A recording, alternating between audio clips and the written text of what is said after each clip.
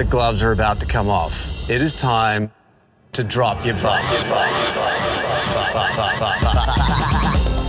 come on in. Drop your buffs. You are correct. Yeah. Bring it in. Switch it. You are correct. You drop your buff. Sorry, Annalise. Survivors ready? Drop your buffs. Welcome back to Drop Your Buffs Down Under. I'm Sean Ross. I'm Ricard Foyer. And we are here talking Australian Survivor. I always want to say Survivor AU, but it's technically Australian Survivor. Titans versus Rebels, week 3. Well, you better say it right. Week. Some people will call you out. Yes, this has been a big week of duels. Like, tension. People hate each other. It's crazy because you had this whole parallel thing going on in week 1 with the cool kids versus the outcasts and the outcasts overthrowing the cool kids. And now you have this parallel thing going on here post-swap where both the Rebels and Titans are now made up of OG opposite tribes. And the cracks are showing. Like, they're not doing what they're supposed to be doing from textbook old school Survivor, which is just get rid of the minority. They're turning on each other in very similar ways again. It's a mess. It's a mess. It is a mess. So maybe we should just talk about this swap. Well, before we talk about the swap, I do want to talk about Kelly coming back from her mission, because where we left things off, Kelly was on a mission at the Titans to sabotage the immunity challenge, which she didn't do, but technically passed her challenge. And she comes back to the Rebels. Nobody's that thrilled to see her. And they're like, you didn't complete your mission. She's like, I totally did complete my mission. And not only that, I orchestrated Nathan's vote out. And they're like, no fucking way. Like, I don't understand. Is it just me? Maybe it's the editing. Kelly's entire vibe, character, everything has changed. She has gone from, like, lovable and annoying to just, like, confusing and annoying in a different way. I don't know. I'm just, like, frustrated by her.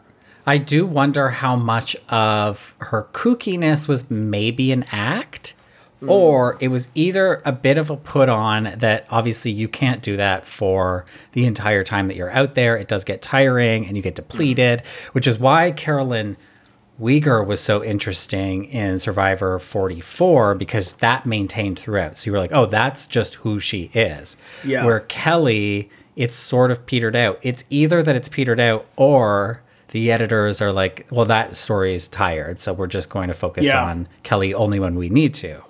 That makes sense to me. But, I mean, even Ferris has pointed out that, like, she's different. She's, like, moping around camp. She's acting different. She's quiet. She's not being her loud, obnoxious self. I don't know. I don't know. It's just different. And yet she is still being obnoxious in her own ways. And maybe, who knows, maybe her not being with Alex anymore has really changed her entire demeanor. Yeah. I loved that line of, like, Alex has been really nice to be away from your sarcasm for a couple days, and I would like a reprieve from you. She was done. Which, she was over it. Let's be clear, Kelly. The only reason Alex is here is because you saved him. Yep. So what goes around comes around sometimes. Well, let's go over to the swap where we get some big shakeups. I mean, as I described, we have this majority OG Titans on the new Rebels, and we have the majority OG Rebels on the new Titans. But there's some important splits here, like Kirby and Rihanna are split up. Much to Rihanna's detriment. I mean, the girl almost voted herself out there. And then, Viola. The V's separated. And we're recording this on V-Day. Yes, we is. Skin to skin. The love of my life. Yeah, it's very sad to see them separated. And, of course, separated for good, as we're going to see Viola go home.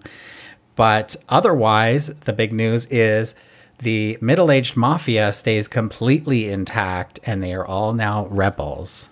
Yeah, and you know what? I have a question about this split up. Raymond was given an empty container. Now, it maybe I'm not remembering things correctly. Isn't it usually like they go through all the buffs and then somebody just doesn't have a little package. It was strange to me that he drew third and then just got a choice at the beginning but not at the end. I don't know, it just felt a little odd.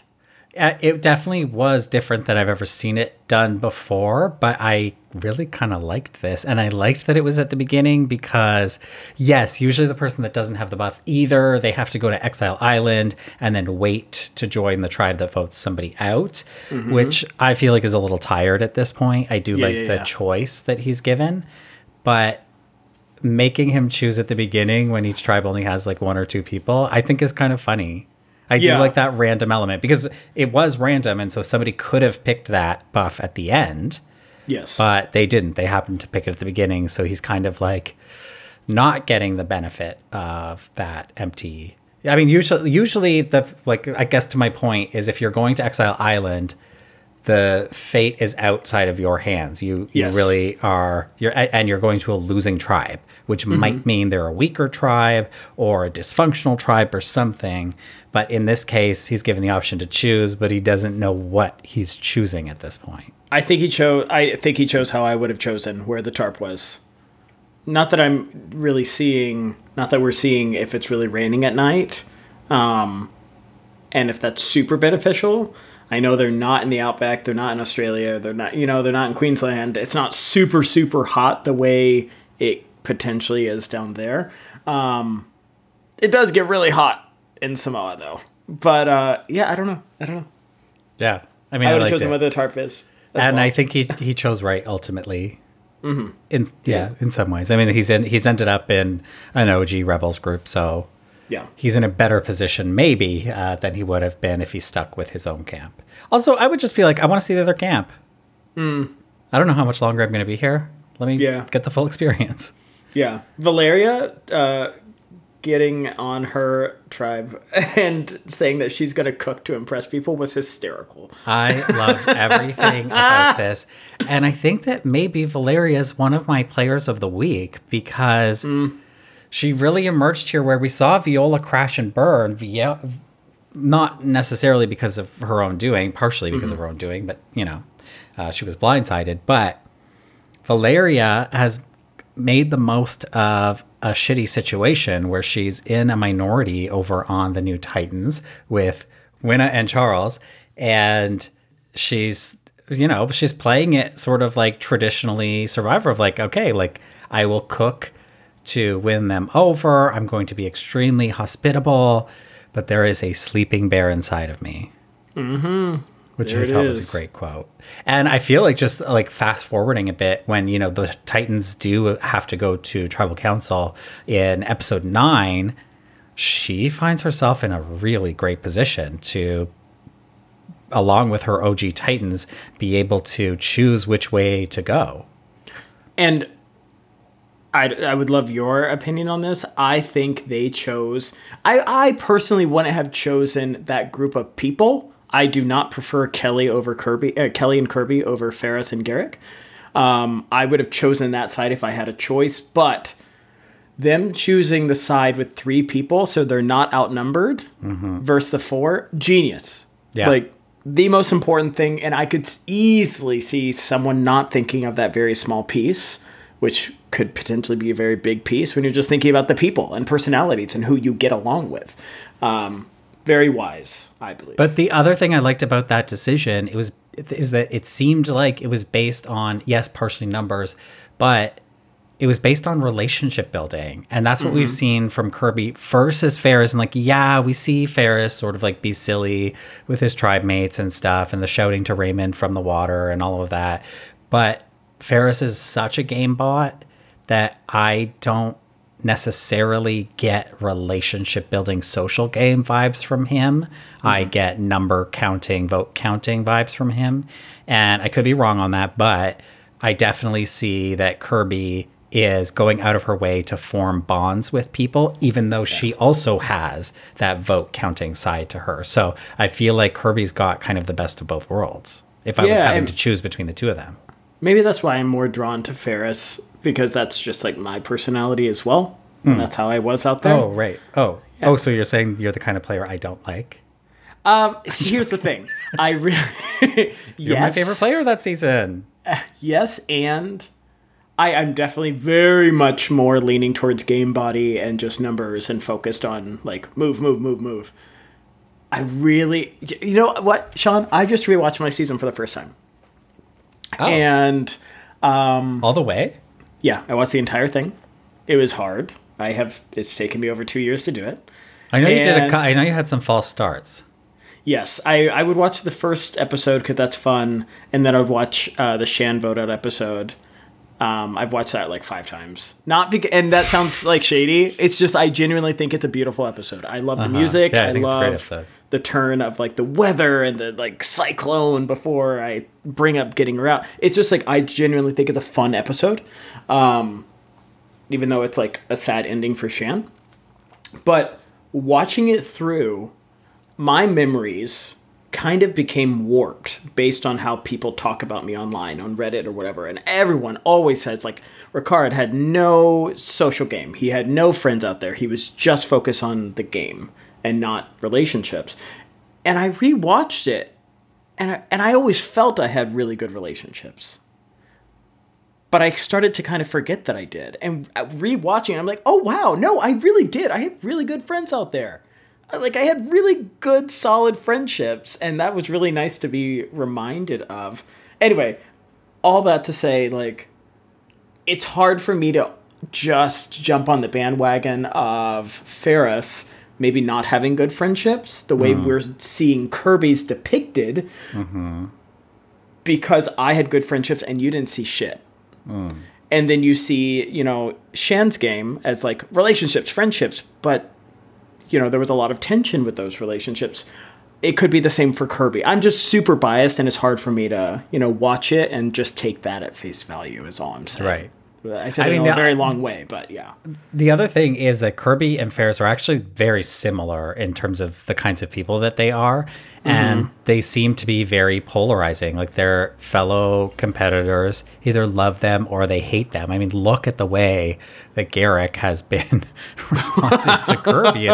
It's wild. I haven't seen this kind of like really genuine dislike between players in a long time, I feel like, where it feels like it's outside the game.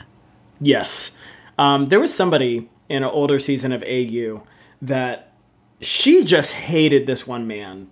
She hated him, and she actually got voted out and then somehow got back in the game and made it to Final 3. Do you know who I'm talking about? Oh, yeah. You're talking about, are you talking about Tara? Tara. Yeah. Yes. Who did she hate? Like the chubbier guy that went on the island and got the idol. Not AK. I don't very know. Polarized. But yeah, there was Tara in season 2 or season 4 of AU, and man, she hated that one dude. She could not stand him, and that's what I was getting from Garrick with Kirby. Like, God, she was over it. yeah.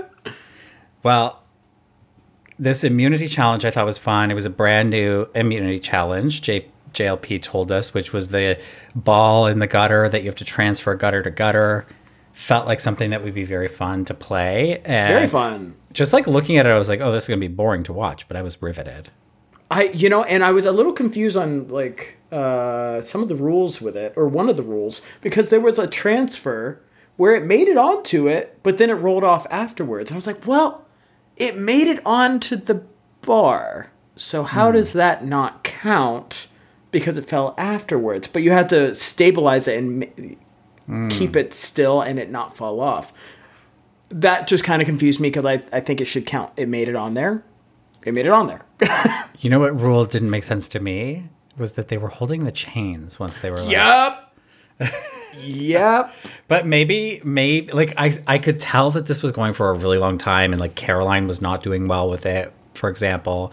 And like maybe they were like, you know what? And maybe it was before the challenge and the testing of it that they were like, maybe we need to let them hold the chains because we don't have all day.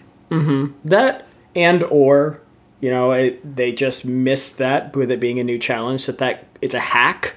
Right. I know there was a challenge I did that there was a hack before where you could move your body all around when you had your hands behind you, above your head on these poles. And it just went on for so long in David vs. Goliath with Christian Hibicki. He just went on forever. And they changed the rule to make it harder so it would go quicker. You have to keep your back against the pole. So maybe next time they'll say no chains. Yeah. Absolutely not. Well, the Titans win this one, sending the new rebels to tribal council. And we've, as with every episode, we've sort of got like 3 plans in motion. And the original plan is to split the vote between Sarah and Rhianna, with the intention of sending Rhianna home. And this would almost be too easy because it's, majority OG Titans. Let's just pick off the OG rebels. And they seem to go between Sarah and Rhianna because Alex is kind of the first one to say, like, hey, I'll work with you guys. Mm-hmm.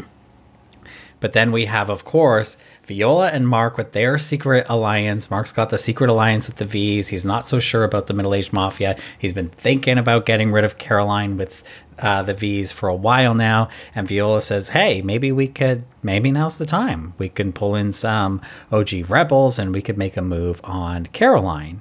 Yeah. And meanwhile, Caroline and Kitty are ready to strike first at Viola. And I loved how this all came about because you had Caroline sort of like in the woods watching Viola and Mark talk, and Caroline's like, I can read body language and this is not a good story. And she was right. Like sometimes I feel like a character like Caroline would be edited in that way to look paranoid and crazy and erratic, but she was 100% right. And she was like, we got to strike first. No, yeah. And what I have to pause sometimes and just think, this made the most sense for Caroline. She did the right move for her, but it's so hard when they get out one of your fucking favorites. Yeah, I know. I understand how you're feeling, Ricard, but I would feel the same way if her move didn't make sense or if she was overreading it, but she was 100% right on her read. And if she didn't take this shot today, Viola probably would have taken the shot the next day. And so I got to hand it to Caroline. But Caroline just has been she's been such a good game player. She's been evolving so well. And to see her make these correct calls at the correct moments, and she's been a little heavy-handed with keeping a close eye on Viola and Valeria last week, and with trying to pull together a vote against Mark in the next episode with the girls, the OG Rebel girls.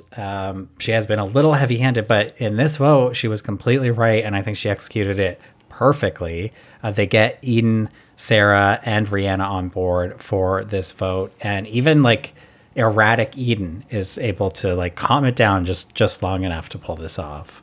Eden is invisible all of a sudden. Where is Eden? Yeah, I was a little concerned, as I expressed in the first week, that Eden was going to be our narrator of the season, and I just the narration style is not for me. I understand it's for a lot of people, but it's not for me. And so I've actually been a lot more comfortable with Eden, especially this week in his role. He's there, he's playing a role, but we're not getting his perspective 24/7. They're doing a fantastic job at allowing everybody who is good at narrating to get a chance.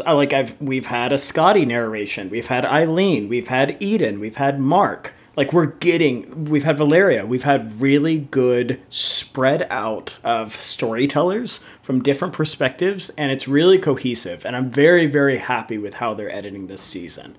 And I agree, Caroline, she made the right move. She really did. Where I struggle is the aftermath. I was pissed that Viola was gone, and I was going to get myself back in check, calm down. But I really freaking hate when you do something shady or you do something secretive to one of your friends, one of your alliance members, and to make sure they stay close to you, take out their friend. And then you expect them to just accept it and not be mad and not be pissed. That's where I get a little cranky. And I think there's a little bit of just why on earth should Mark be mad? This was reasonable what I did. What? Yeah, Okay, well, she didn't quite say that. I think she knows she's on thin ice with Mark, but I also think that the middle-aged mafia in general, the Kitty, Eden, and Caroline, are like, what else is he going to do? Granted, he's got options, but they're not going to work out very well. And so I think she's right in just kind of being like, we need to give it some time. I mean, they have that reconciliation conversation where they're like, the only way to build trust is going to be to vote again and vote together. And I really liked that. It definitely felt so ominous at the beginning of this next episode where like that there's just the scene of Caroline sitting in the shelter and just ominous music playing and the conversation they're going to have with Mark and all of this. But I don't think she's completely oblivious that like Mark is right to be upset, but I think she is playing a bit of a maternal role here, being like, you did something bad and I punished you for it and we're going to get over it. Which I understand. Again, maybe this is like heavy-handed Caroline coming in, but what else is she going to do? Grovel? I mean, she could, because at that point, Mark hadn't voted against her. What proof does she have that they were actually going to turn against her? Yes, she was right based on the edit. Yes, she's right based on the footage we've seen. But based on what's actually taken place in the game, Mark didn't fucking do anything. Well, as far as she knows. Yeah. They didn't vote against her. No, there's no solid evidence, but I think there's enough circumstantial evidence for her. I mean, I think his closeness with Viola and Valeria was clear enough to even Eden to sort of like take pause. Yeah. Well, the senior citizens won this time. They did. Also, that was a great quote. line. And I felt so bad. Like, as the votes were being read for Viola and her face, like, as she realized, like, there was sort of a look that came over her face for, like, a split second. And, like, my heart really broke for her there. What do we make of Caroline's voting confessional where she said, I've delivered thousands of babies, but tonight I'm delivering my first blindside, and guess what? It's a baby girl. Yeah, I was a little too pissed to think that was cute. People loved this voting confessional. I think it was a little... I think it could have been wordsmithed a little bit myself. It could have had a little more... I feel like she could have like cut the I'm delivering my first blindside. She just could have said like, it's a girl. Or something like that. Yeah. But yeah, I appreciate the effort, certainly. Over on the Titans in episode 8, it's sort of like all sunshine and roses here. Raymond is sporting the signature Ricard eye patch. And they're making pirate jokes and they're all having fun. And they're like, Kirby and Ferris are pretending to put their guns down. Okay, you know what? During this little opening segment, I'm not starting any drama here. But have you noticed that Ferris and Scotty are always on that hammock together and always have their arms around each other? Ricard. There's a little bit of cuddling going on here. Ricard. I'm just saying, that's what I've noticed. My understanding is that Ferris is a straight man. Yeah. Is that right? I don't know, but so was I'm not Xander. saying that straight man and gay man can't cuddle. Yeah, but I cuddle with the Xander Bear. We've heard. But I do have to say to the audience that it was only last night that I discovered that Scotty was gay. I don't know how, like, what? Well, it's like, this is what I said to you, is it's hard sometimes to tell whether somebody's gay or they're just Australian. You know what I mean? Look, that's why I said, even when nothing was going on with Scotty in episodes 1, 2, 3, that's why I said Star Rising. Because he was one of the gays, and I knew he was going to be rising. You never told me. You need to tell me these things. Oh, my God. And Scotty and his boyfriend are cute. They are precious. Like, they're not just cute, they're kind of hot. Mm-hmm. So. I approve. I approve. Happy Valentine's Day to them. Okay. But yeah, Scott he's coming up in the edit, and I like it. Yeah. He seems to be in a genuinely good spot. People are confiding in him. People are bringing him in, even when people are on the other side of his views on where he wants to vote. He seems to have really great relationships. People are talking to him. I think he's honestly in a really great spot. Mm-hmm. And so at the immunity challenge, we get the big shock for Valeria that the rebels sent home Viola, and I loved this. It's just like so refreshing. I think I've already said this season, but it's just so refreshing to have the Australian Survivor Matt chat back because it's so important, and just the culture of sort of like shit talking and confronting. It's all playful, but it's not. There are undertones, and you can get under somebody's skin. And I just loved Valeria just confronting them, being like, "Who was it? Whose idea was this?" And Garrick saying like, "Well, Kitty looks guilty." Kitty, do you have balls to tell me? Yeah. Valeria, oh God, I freaking love her. But this is why I love tribe swaps as well. It really initiates Matt talk. You know, it gives you the space to talk about things because you know these people now. They're not just like random strangers where you say, "Oh, I'm surprised that person was voted out, but I actually don't know any of the dynamics." I love tribe swaps. Yeah, it's really great. And it just leads to these really great moments, especially just on Australian Survivor. Why can't we have this on US Survivor? Yeah. I know we've got the tribe swaps back. I just want some playful animosity. That's all I'm asking for. Yeah. So this challenge, I don't have much to say about it. It's just this obstacle course, build a puzzle, pretty standard, fair. And the Titans win because Scott's not just an art director for nothing. Which Ferris wanted to make sure that line got in the show. So he twice. Kept saying it. He just kept saying it. He was like, just in case the mic didn't pick it up last time. Oh. Yeah, I was happy for Scott. Yeah, Scott. Me too. I'm thrilled for Scott. Scott's my new favorite player. Scott and Eileen. That could be like a buddy comedy movie. I love know. Eileen. We'll talk about Eileen in the next episode for sure. But the rebels are going back to tribal council here, and Mark is ready for his revenge.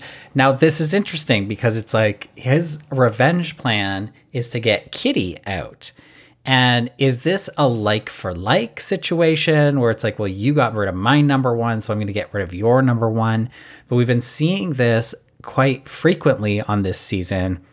And we're going to see it in the next episode too, with taking out Garrick, is that people are aiming for the right-hand man or woman of their actual target. What do you make of this strategy? Is this just to avoid idle plays, or is there something more to it? I really think it's mostly just idle plays, because you want to get out the main person that pissed you off. Kitty doesn't seem to be really doing anything wrong here. She's just going along with Caroline. I think they want Caroline out. But do you think it's feasible for Mark to think that Caroline has an idol when Mark has that idol from the Titan Beach? Well, I don't know. Has Caroline gone on a reward? I don't think so. No, because the Titans really didn't get anything. Well, it seems, we've seen multiple times just this week of people assuming there are multiple idols in play. Ferris thinks that Kelly has an idol, and he has the idol. So I think it's reasonable to assume that. Plus, there's a tribe swap. I know historically when there's a merge and new idols put into the game, there could be one right after tribe swap. They assume that. There's just so much going. Oh God! In that one season of Australian Survivor where Nina was in there were like fucking 5 idols all in at the same time, where they all had to go through that scavenger hunt and find one in a tree with a stick. Yeah, do you know? I think it's reasonable to assume there are multiple, and especially when it's so obvious who you have disdain for or you're upset with a person. Yeah, take the safer route. And Caroline has been sneaking around those woods like crazy, watching people talk. Yeah, so I think it's fair. I think it's fair to assume that. It's a little stranger when you have an idol to be as hyped up as Ferris was, or as Mark was, but I think it's reasonable. So Mark's plan here is to bring in the OG rebels to get them on board to vote to split up Caroline and Kitty. But this Kitty's got 9 lives. because Yeah, because of Sarah's 19 different scenarios going on in her head. She a mess. It was wild. It was wild to watch Sarah play this so badly. so bad. Like, I can't remember the last time I've seen such bad gameplay from anybody on Survivor. I mean, there's so got to be recent examples, but this was bad. Yeah. Like, This was so especially bad. being told, like, are you going to go blow it up? I'm not going to blow it up. I'm not going to say it. I'm not going to say anything. So let me tell you. Like, girl. This is how I would play Survivor. Like, this is my biggest fear. Not that I really want to play Survivor, but if I were to play Survivor, I couldn't keep my mouth shut. I would be so excited that I had information. Although I don't know that that's what Sarah was doing. I don't think she was so excited to have information. I think she was just like scrambling because she's still in this very uncomfortable position of being, you know, a minority of 3 OG rebels on this new rebels tribe. And then having information that is powerful. I think she's more excited about having the power to be like, guess who's screwing you over? Guess who's screwing you over? But it was like, she was not picking and choosing her moments to do that. It was the second she got information, she would run off and be like, I have to tell not just the person it's about. I have to tell everyone. What's funny is, of all the tribe mates to confide in, Kitty was probably the best one for her to play so poorly with, because Kitty, and I'm not shitting on Kitty. Truly, I think the situation that Sarah was in, but being in a minority, it was reasonable for Kitty to assume that these were lies. But they were the truth. And Kitty didn't believe it, and Sarah was almost safe. Like, it was just like, you know, a reasonable enough random thing to say that Sarah still could have followed through with the plan and everything would have been fine if Rihanna was on board. But damn, Sarah was bad. I don't know why Kitty didn't believe it. And I sort of wonder whether she had just gone to Caroline, if Caroline would have believed it and this whole thing would have ended up differently. Oh, yeah. No, I think Caroline would have been like, yep, no, I see it. But Yeah. Kitty processed it, tried to remain calm, had faith in probably her relationships. She seems to be really good at making friendships out there. Maybe she truly believed Mark wasn't as pissed at her as he was at Caroline. And, you know, just kind of trusted it.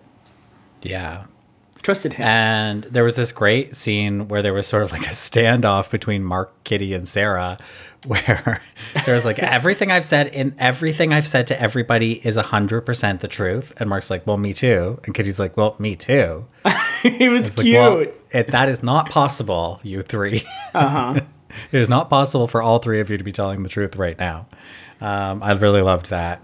Mark just looks a little too or his demeanor sometimes, he looks very stressed.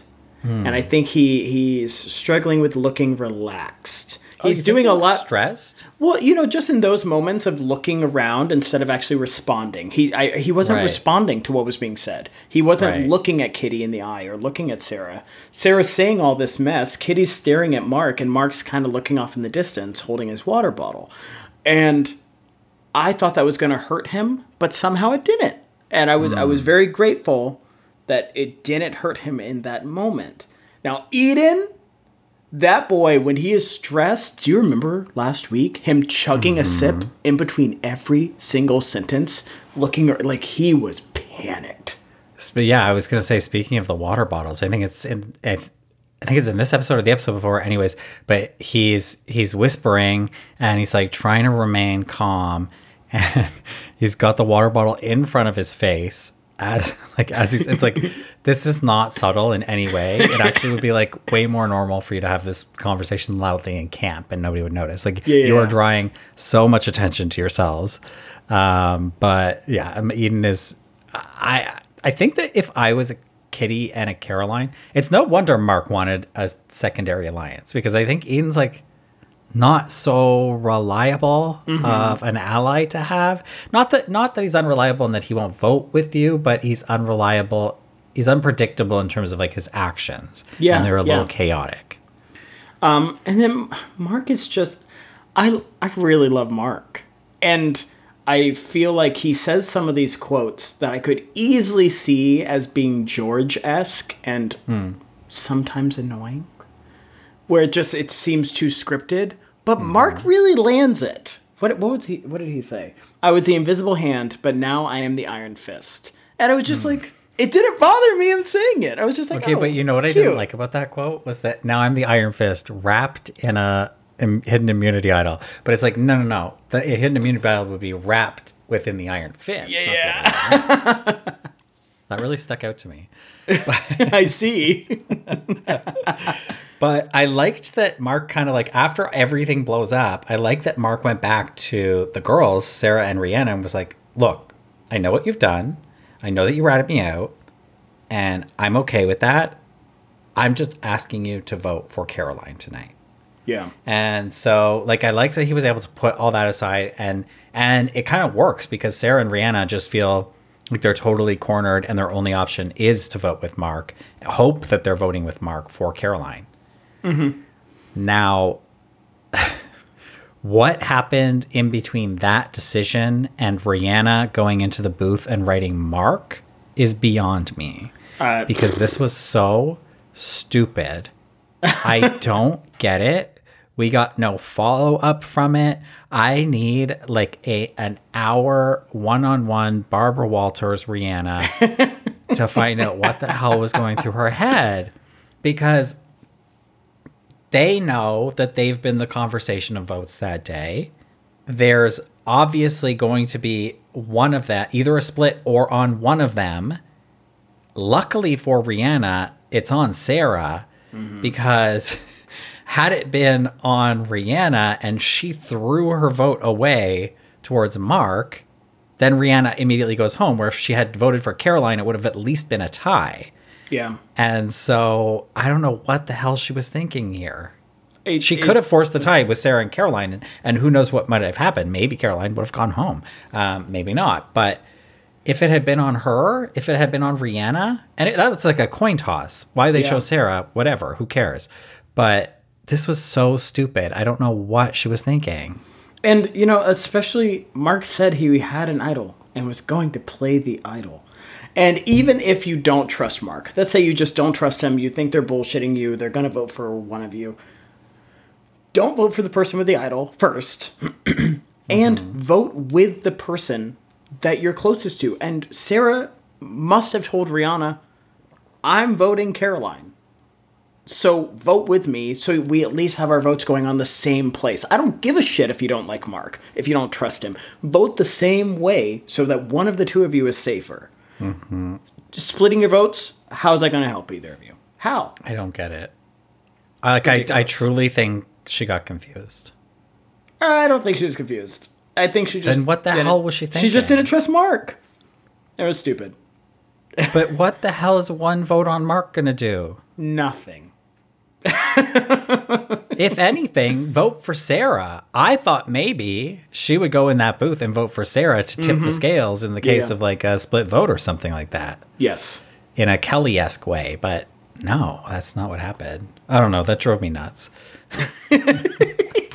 And now Mark plays his idol also. Now, we had the discussion about what is a wasted idol play, what is not. This is a wasted idol play. Yeah. Oh. It's sad. But, I mean, like, after the chaos of that scramble, maybe he thought it just better to play it than not. Yeah. It's fair. But, yeah. It was, what a disaster that whole strategy and vote was. But we can move into episode 9 without Sarah, a Sarah-less episode of Australian Survivor. How I'll miss her. I had to convince you to like her.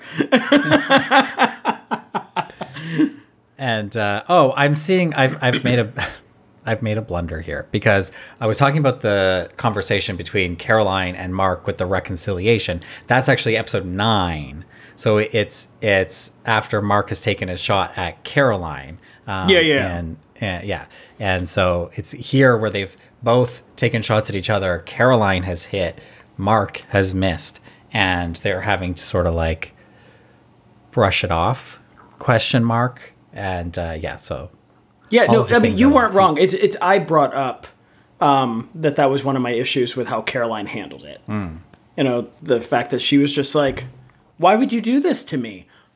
You did the same shit. Yeah. That's Yeah. why, Caroline. Yeah, yeah. I think Caroline really thought she got him in a place where he had no other options but to work with the middle-aged mafia. And ultimately, she kind of did. But Mark took his shot with the dummy girls from the Rebels. Dummy Sarah, who can't keep information to herself, and dummy Rihanna, who doesn't know how to vote. And I think, he got himself into a pickle here. Yeah, and I don't know if it was Kitty or Caroline, but one of them was like, I thought we were tight. No, you're not tight with Mark. Stop.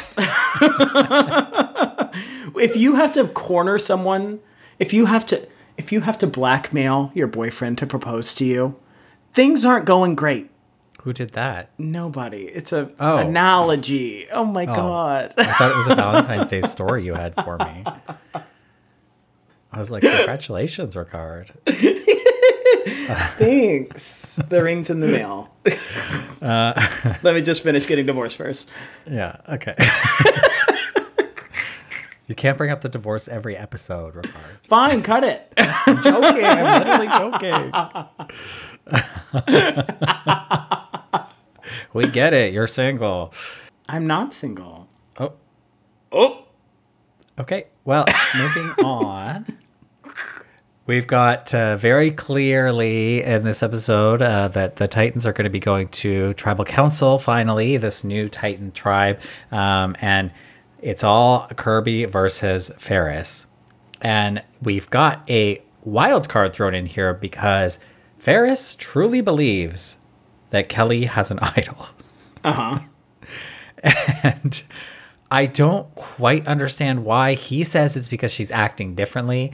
Granted, the editors here, I have to give them credit for finding so much footage of Kelly rummaging through her bag and putting little packages in her bag. I don't know what. And that even when she's confronted, when they're like, Ferris thinks you have an idol. And she's like, oh, I was just carrying something. It's like, what could you be carrying wrapped up in a cloth? Are you collecting rocks or shells from the sea to bring home? Like, what is happening here? Now, And okay. pulling the bag out and being like, look how lumpy my bag is. Like, as though she's got 50 idols. She's a mess. However, I will say there are things that we have out there that we cannot discuss on camera. And she may have been trying to follow the rules of not saying what was in her hand. And, that's just like a little behind the scenes thing. There was such a specific moment of like, they give you tablets to stay hydrated and you get one tablet a day. It's like an orange electrolyte thing. Mm-hmm. You just have it in your hand, but you're not allowed to say anything. And I know one time I was asked what's in your hand. I'm like, just something, because I'm not allowed to say it. Yeah, actually, I'm glad you brought this up because that did cross my mind because, of course, there's been a lot of discourse on TikTok. Kelly Wentworth is so good at this, talking about the behind the scenes of Survivor and talking about the medical crate that is out there. Mm-hmm. And so, if women need tampons or if you need a medication or anything in particular, like, is there anything else? There's sunscreen out there, right? What else they is are in there? required. So our Medbox has a book of which snakes and fish are poisonous or venomous and what you're not allowed to touch, and plants that are dangerous. There is sunscreen that you're required to have, but I rarely saw anybody use it because you're filthy. Like, you don't want to rub that on your body. There is bug spray. You each have a med bag.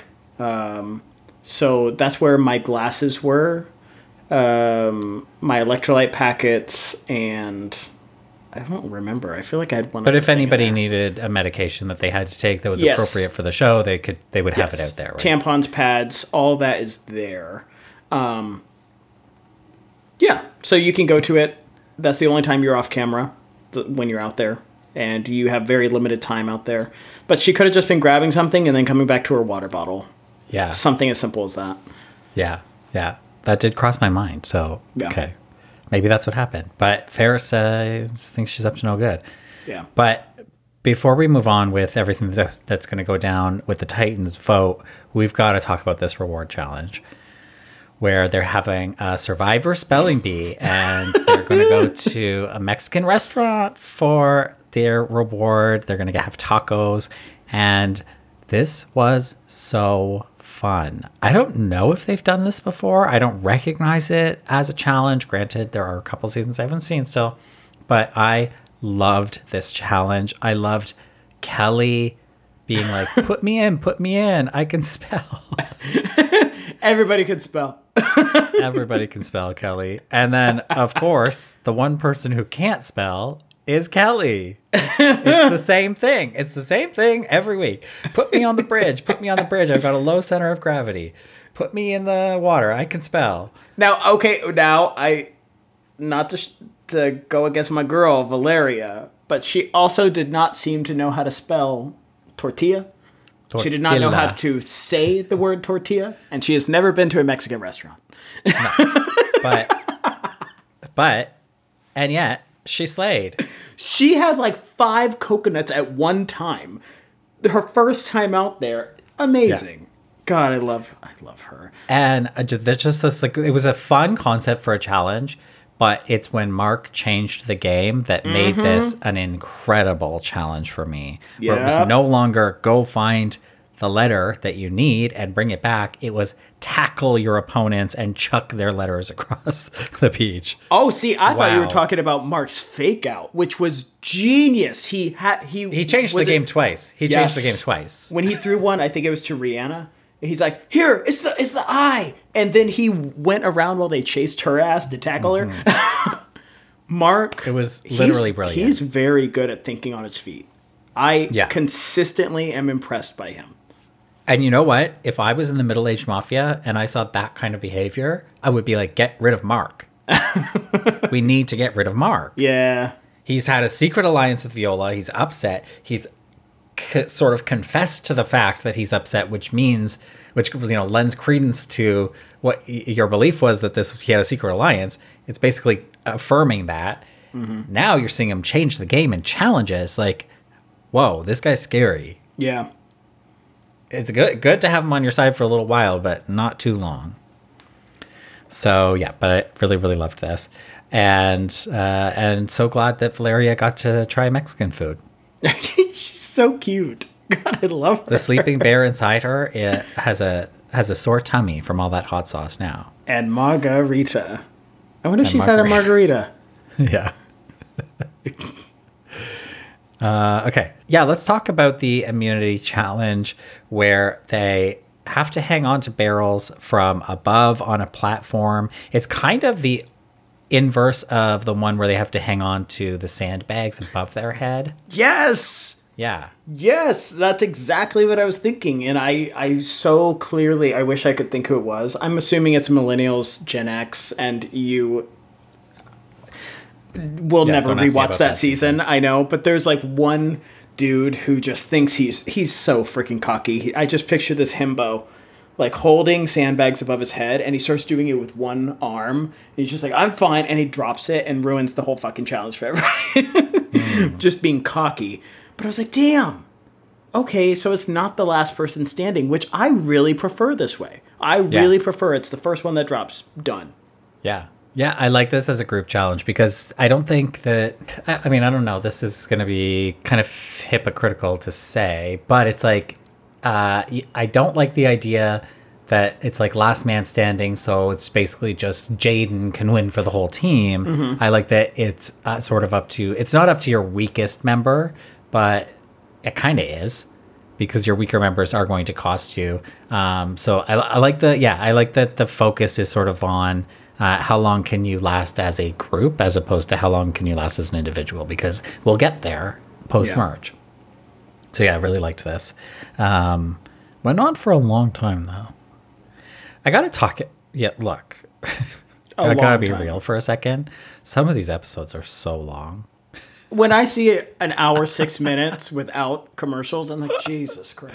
But the thing is, sometimes like when you're in it, you're like, yeah, give me more. And I don't think there was ever a time I complained about the episode length in Heroes v Villains last season, because I just couldn't wait to gobble up with what we had in store for us on that season. But in like a fresh season, and I talk about this a lot with US Survivor now that they're 90-minute episodes, which is about an hour without commercials, so it's about the same length. I think there's fat to trim. And certainly in the Australian Survivor episodes, I could find some fat to trim. But look, they've got a schedule to keep. They've got commitments. It is what it is. But sometimes, like, this challenge went on a long time. Mm-hmm. This challenge, and paired with like 3 identical scenes of the OG Titans being in the swing position over on the new Titans. It was like, yeah, I get it. Yeah, I get it. Yeah, agreed. But what can we do about that? So the Rebels win this one, of course, because they have Jaden partially. But the way that Jaden celebrates, which is like sort of dancing around. I also liked, though, that Charles, even though they lost, Charles makes sure he's the last one holding 2 barrels. Oh, I like Charles. He's growing on me. Even though he didn't hold 2 barrels for very long, he did make sure he was the last one holding them. He did. Did you notice Winna? His barrel was caught under Charles's second barrel. And I was like, ooh, that's... Yeah. You have even more weight than you realize. That was bad news. No wonder Charles could hold his 2 barrels so long. Exactly. So, over at the Titans camp, we've got Queen Eileen coming in. Only one's been since. We've got Queen Eileen coming in, being like, look... Let's not be idiots. We have a majority. All we have to do is vote off an OG Titan and we're fine. Everybody agree? Reluctant yeses all around. And everything's going to go smoothly. Until Kirby comes in, and what was Farrah saying, like, oh, you came at me with a gun. You came at me with a shotgun. I was like, Jesus Christ. You came at me with a bazooka. I was like, please just listen to Eileen. She is begging. I am literally begging you. Yeah.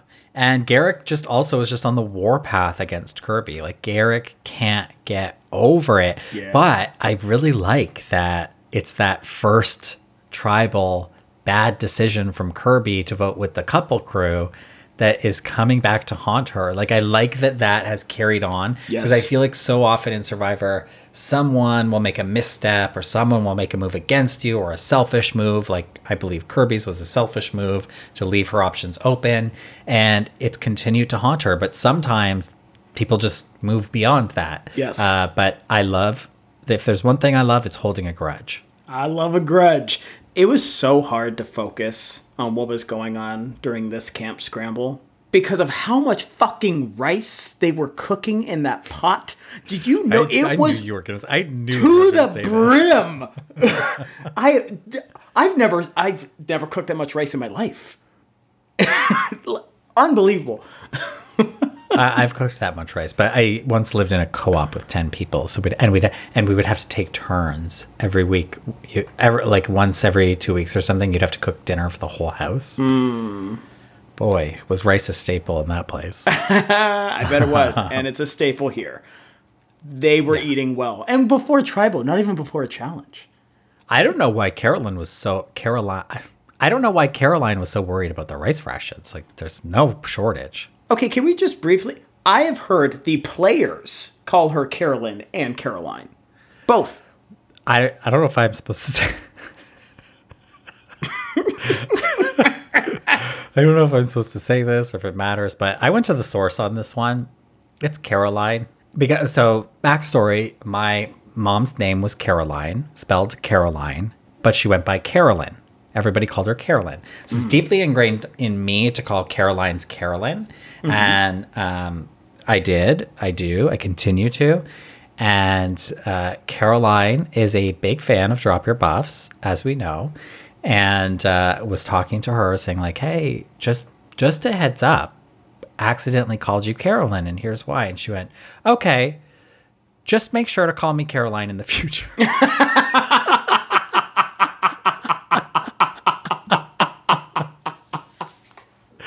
And I was like, okay, it's a baby girl. There we go. Oof. That's funny. I'm just saying people were saying it both ways in the show. I know. But, and this gets to the broader issue of like when, and remember week 1, we were really struggling with the names. Is it Eden? Is it Aiden? Etc. Still don't know. But no, well, the Australians have weighed in actually over on Instagram. And they said it's Eden. It's just sometimes because of the regional dialect, it'll be pronounced more of an Aiden, but it should be pronounced Eden. Perfect. And you hear JLP say Eden. So Gotcha. I believe him. Whatever JLP says, I'll do. Anything. I was like, what jokes am I going to make? So we also get this great scene where Raymond and Kelly chat. And it was so bizarre. It was like 2 monkeys in a zoo. But I loved it so much. And he's like, don't play your idol. And definitely don't play your idol for Kirby. And Kelly's like, wait, so now the vote's Kirby? Like that, what? Where did this come from? Nobody's telling me anything. And they're like, you know what? Why don't we both just play dumb? Like I didn't even know quite where it landed between them, but I did love it. I love to see that Raymond still has a relationship with Kelly. He's still kind of looking out for her, even though they're not maybe like totally playing the game together. I don't know. But I did love just to see them come back together because they were the outcasts in week 1, right? So Yeah. glad they're still looking out for each other. Kirby, during this vote, sometimes I just get really bothered with like the cockiness, not just specifically from her, but she's like, it's spelled with a Y, and then the next vote, that's better. I'm like, really? You are one piece of paper away from going home, Missy. Like, stop. Ugh. Yeah, it's a lot. She's a type A personality. And that's somebody that I couldn't handle being around, probably. But I don't know, watching her, I'm like, yeah, slay, it is with a Y. Now, I have a question for you after this vote out, when Garrett goes home. Queen Eileen decides to say, Kirby, we need to talk. I didn't vote for you. Loudly to all of Tribal Council. Do you think that was a misstep of Eileen to say it loudly right then? Or is it better? No. Because there's a period after the vote. You go back to a tent, you get checked by medical, you have to be transferred to the island, you have to wait for cameras. It's probably going to be 2 hours of you just stewing in your thoughts and not being allowed to speak to anybody else. So I understand Eileen wanting to just like throw that out there to Kirby, just to let her know that, so it's not marinating like, oh, Eileen's in on this. She wasn't. But I think it was a little too vocal and kind of made it seem like she was picking a side of like, Kirby, I'm with you. We need to talk. I'm jumping ship from this side. I think it might have been a little misstep, and I was curious your thoughts. So I think you have to zoom out a little bit and look at Eileen's move overall, which was very savvy. And this is now sort of like the second big potential Eileen move that hasn't kind of paid off. And she's got really, really good plans, but I think she's drawing too much attention to them, maybe. I think she's looking for the credit for her plans. And so let's talk about this plan where she casts a vote for Kelly, despite sort of affirming that she would be voting with Ferris for Kirby. And she's like tied up in that group. But what she ultimately wants is OG Rebels strong. I mean, that's what we saw her pushing for. Yeah. Now, why vote out Kelly then? Because her plan was to get Kelly, to have Kelly play her idol for Kirby, to have Ferris play his idol for Garrick, negating all votes except Eileen's sole vote for Kelly, which would send Kelly home. That hinges on a lot of ifs and a lot of big question marks. But if it had worked out, that would have been like a genius move that people would have been celebrating. And I think in terms of keeping the OG Rebels strong, what it would have done, and this is the argument she can make to Ferris and to Kirby, is that we've all been having issues with Kelly. And yeah, Kirby, I know you're working with Kelly, but like she is a bit of a loose cannon. and we don't quite know what's going on. And yeah, like, we don't know if she had an idol or not, and if she was going to play it for you. Like, at least I think she could make the argument that getting rid of Kelly would have kept the OG Rebels strong. They still have a huge majority on the new Titans tribe, but I think she could have played that okay. So I think that, is it a misstep to say that to everybody? I think it could go either way, because either Kirby's stewing for hours while they get back to camp, or Ferris is stewing for hours while they get back to camp. And given that we discussed that Kirby is a relationship-based player in a lot of ways, maybe it's better to dampen that fire and then deal with Ferris later, who's like more of a straight and narrow numbers. Here's how I played it and here's why. And maybe Ferris can get over it quicker. I don't know. Like, I'm thinking through this in real time. It was confusing to see her so openly disappointed with Ferris, saying like, I told you, as if this is how we could have kept our side safe. And she said it 2-3 times loudly for everybody to hear. And then for the how do you say that word? Juxtaposition? Juxtaposition? Then the then the switch to then say, I didn't vote for you, Kirby. It was just, it was very conflicting. Like, where do you stand? Are you upset that your side is dwindling? Or are you just trying to get with Kirby now? What? I don't know.